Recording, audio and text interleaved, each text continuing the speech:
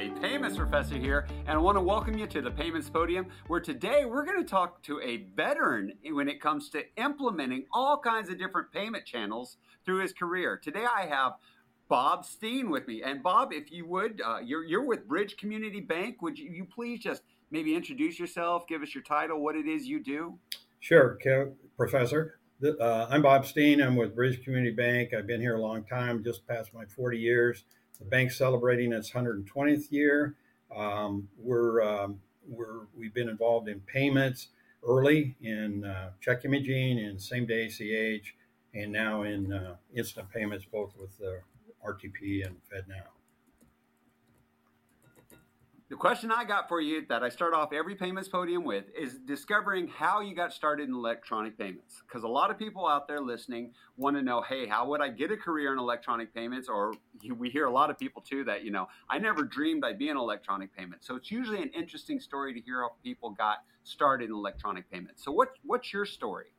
Well, I go back a long ways, Kevin. I was drafted into the United States Army in 1970. I was working for the Federal Reserve of Chicago at the time, and I was involved in the conversion of paper military payroll files to electronic. It was the first direct deposit payroll. The Air Force started it. The Army quickly followed, and it was a game changer. It from the time that people received a paper check, trying to figure out how to get money back to their family, and all of a sudden that could be directly deposited to their bank. And so I picked up on that. I understood the significance of it. And then as I moved into community banking world after my years of examination, I just had a real interest in improving payments. So you're telling me that your experience in electronic banking goes back to when you were in the military and the very first days of what we now call direct deposit, when it first started. Before anybody had heard of NACHA or ACH. I've reminded my Fed friends, no, you didn't start ACH. The military did that. Oh, see, I think that's wonderful because a lot of people today, when we tell them, all the payment options that are out there, they wonder, why do we do this? And I say to them, one of the things you got to understand is the history of how a lot of this started. And the reality is there was a time when everything was paper-based. You had a physical check or you had cash, and that was about it. I mean, cards existed, but they were a little bit different, let's say, animal than they are today. They're not like the debit card that you used. The debit card you use now, if I'm correct, you're telling me it was all paper-based. It was all checks and cash. That's exactly right. I stood in line in military payroll for cash, and then I had to figure out how to get that home to my wife and infant son.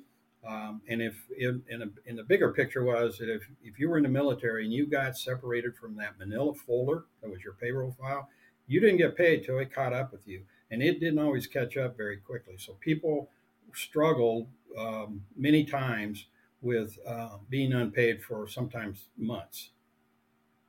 Months. Okay, that's crazy to think. We have people now get upset because if a payroll mistake happens, it can be hours before it gets fixed, or maybe a day. I can't imagine months.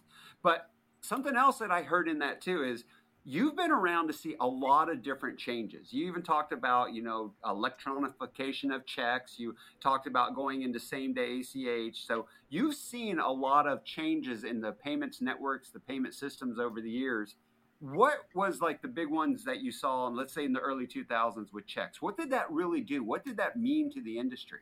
Well, I will back up a little farther. We were imaging checks in 1996, 8 years before the Check 21 Act was passed. And so we understood the efficiency and the cost savings that once the Fed could start accepting electronic cash letters, and the numbers were easy to see. I thought we were going to save 40% on my Fed expense, and it ended up very quickly being about 60% savings. So we knew how efficient it was, and we handed off a check image statement, monthly statement to our customers and said, this is the way it's going to be in 1996. And it was scary because they had never seen it before, but we never lost a single account, and we could make that check as big or as little as they wanted it. Okay, and you said you never lost an account. I mean, the problems you had, I would say actually, I, full transparency, every payment system, everything we implement, sometimes there are problems and things that Yes. happen, but we figure out how to correct them. But I also believe that when you go from, like in that case, from the paper based to the more imaging, there were less problems because you were able to concentrate, do things, like you said, more effectively, more efficiently. Yeah, that's right. The only thing we heard was non-customers telling us that their banks promised to forever send them their original check. And I said, we'll see. Yeah, oh yeah. Once we went to imaging, that's why we got the substitute check. And Right, then it's like, right. who really needs to have the physical check at that point? But I also get, people are creatures of habit and they get used to the way things are. So when things do change, sometimes it can be a little difficult because they expect things to be that way. So that was a big change in check deposit going to where you were electronification of the checks itself. What about when you put it in the hands of people? When you actually, like, say, put it on phones and let them start taking checks? What happened then? Well, I think we do that. Of course, our customers can make remote deposits either from a scanner in a desktop or mobile on a mobile device.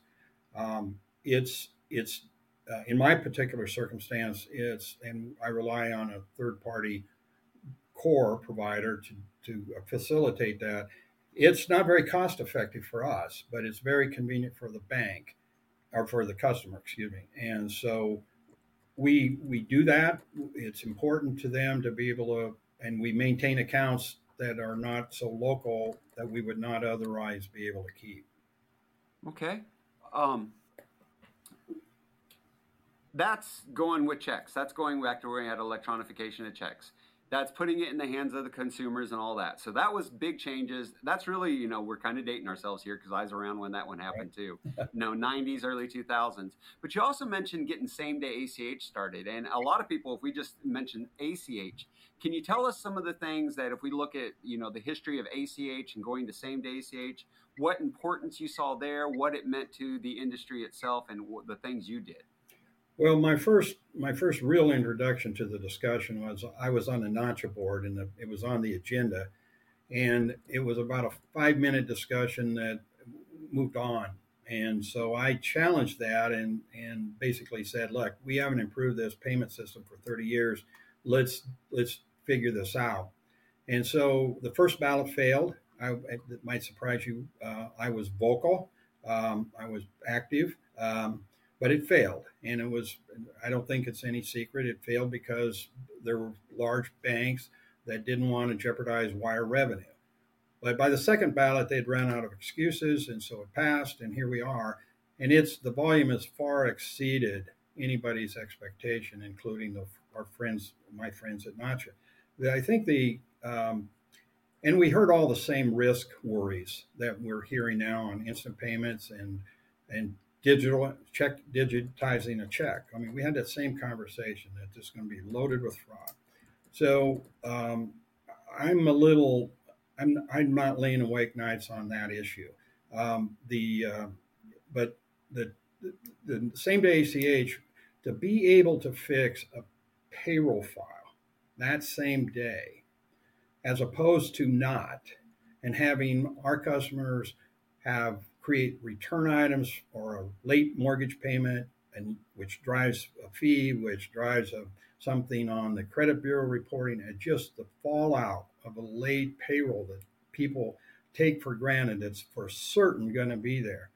To be able to fix that in that same day is really an extraordinary benefit that we have for our customers. And that's just one example. And that's just one example. And what I like to point out, from what I heard, Bob, is you're telling me you're looking out for your account holders and what benefits them. Because I heard, things could hit their credit records. I heard, they could have fees if these payments don't process through. Plus, the businesses that you work with, too, is making sure that they're able to efficiently do all of this. And I know a lot of times banks just get a bad name, but the reality is that is one of the objectives I have seen every time I've talked to you and heard you speak, that you're really doing what you can to help bring benefits to the people that you serve in your community. Ultimately, Kevin, that's all that matters. That really is.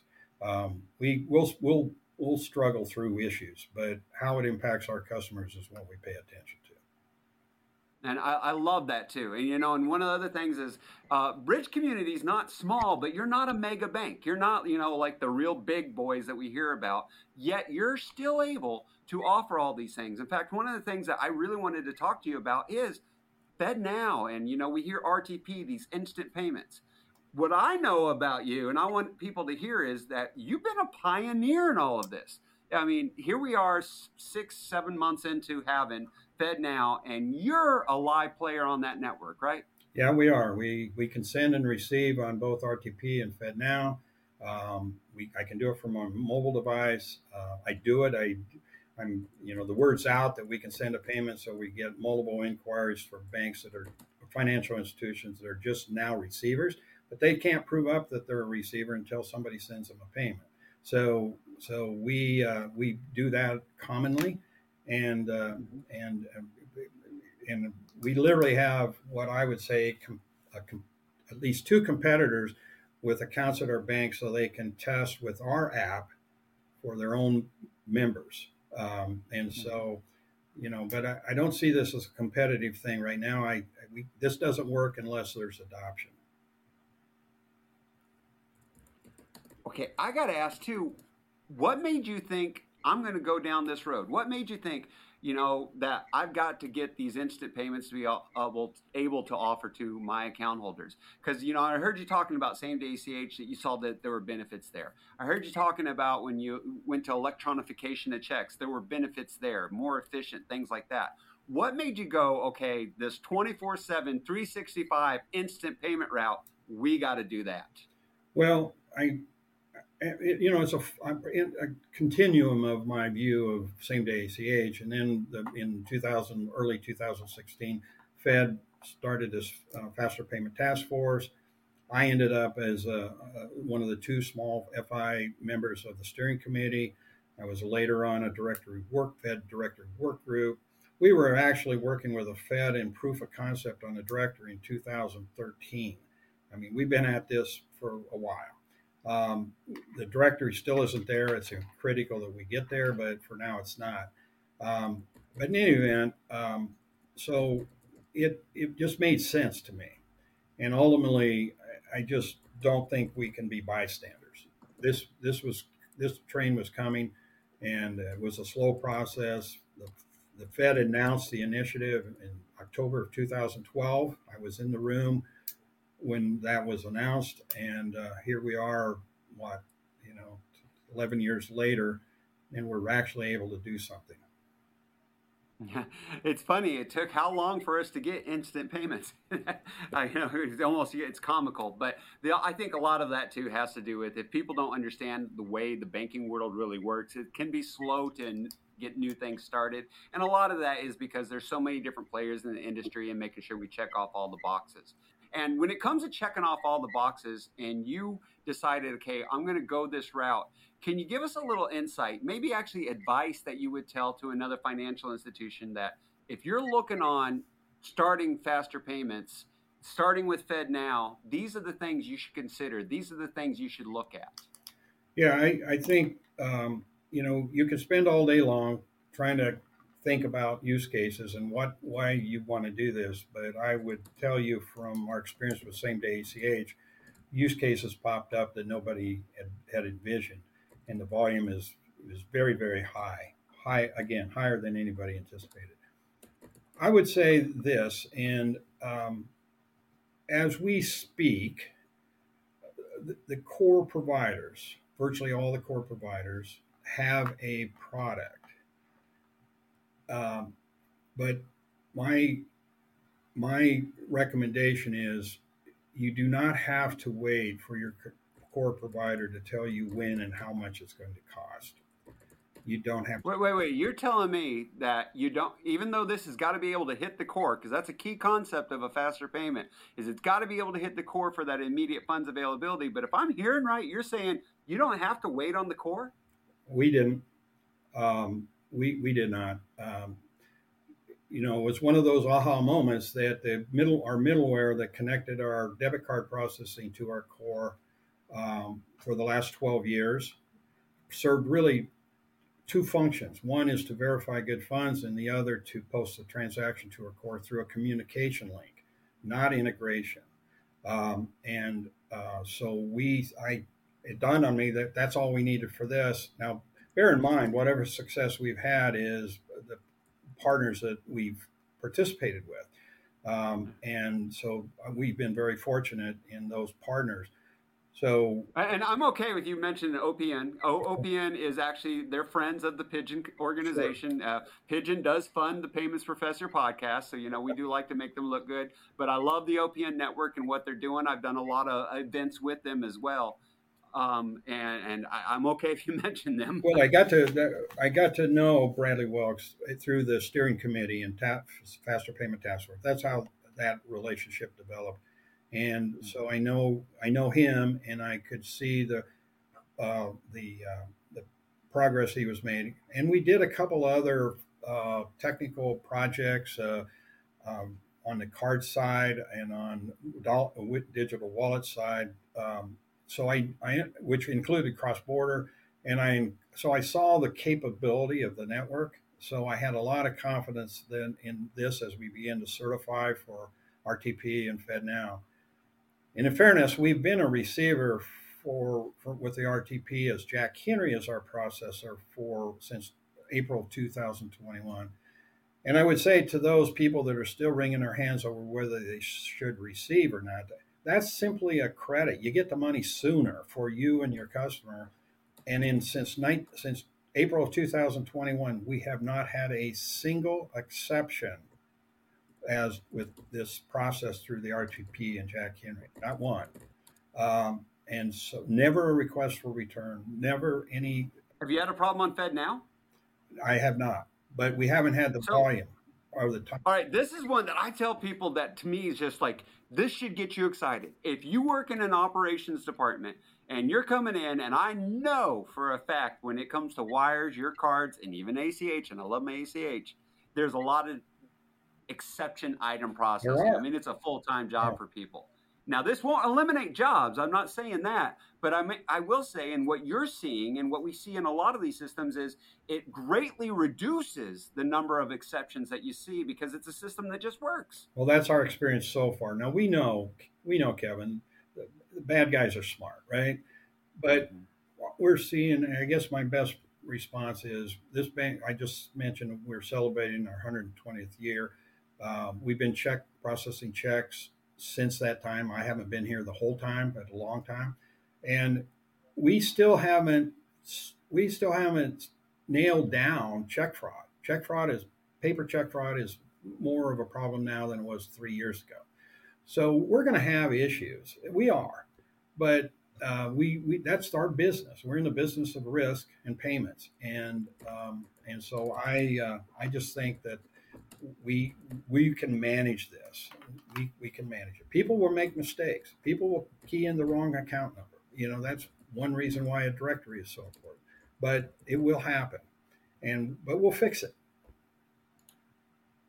Okay, I completely agree with that. We will fix it, and I love that point of view too. Is to explain to people, no payment system out there is foolproof. No payment system out there doesn't experience some type of losses or even fraud at some point in time because, like you said, people do make mistakes, and the fraudsters are out there always trying to do what they can do.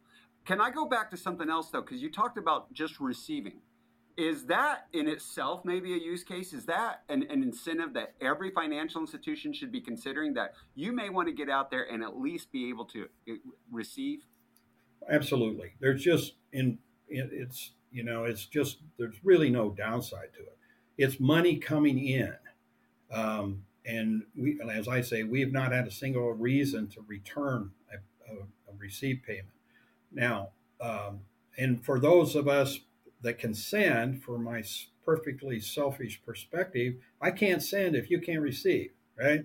And so I need you to receive in anything our bank can do, and we're doing that, including we're having conversations with Pigeon and about test transactions, etc. So this is, in my view, no time to let competition get in the way. We need everybody in. I agree. And that's part of why I know we're doing the same thing. Whoever we can work with, there's really enough business to go around because everybody should be getting part of this network. Something else, though, that comes up on that is you mentioned you're on RTP and you're on FedNow. Should people consider being on both, or should maybe they just look at only one network? Well, let me just give you my example. So on our app, which is called XCheck, we used it the last 3 or 4 years for just an account to account same day ACH payment. Worked great, but now it's been enabled for real time. And so it has logic built into it. So if I send a payment, it's first going to try FedNow, just a choice. I could have gone the other way, but I work for the Fed, so that kind of a Fed guy. And so the second, and then if that receiver is not a FedNow receiver, it tries the clearinghouse. And if that doesn't work because they're not a RTP receiver, it defaults the same day ACH. This all happens in milliseconds. So again, my ability to I want to be able to send to both FedNow and RTP receivers because I'm going to broaden the recipient base. Now, there's going to be a lot of, I think the clearinghouse says they got 400 and so well over 400 participants. The Fed's now over 300, and there's going to be a lot of those that are same banks like us, but a lot of that are not. And so my chances of delivering an instant payment increase dramatically if I can deliver to either.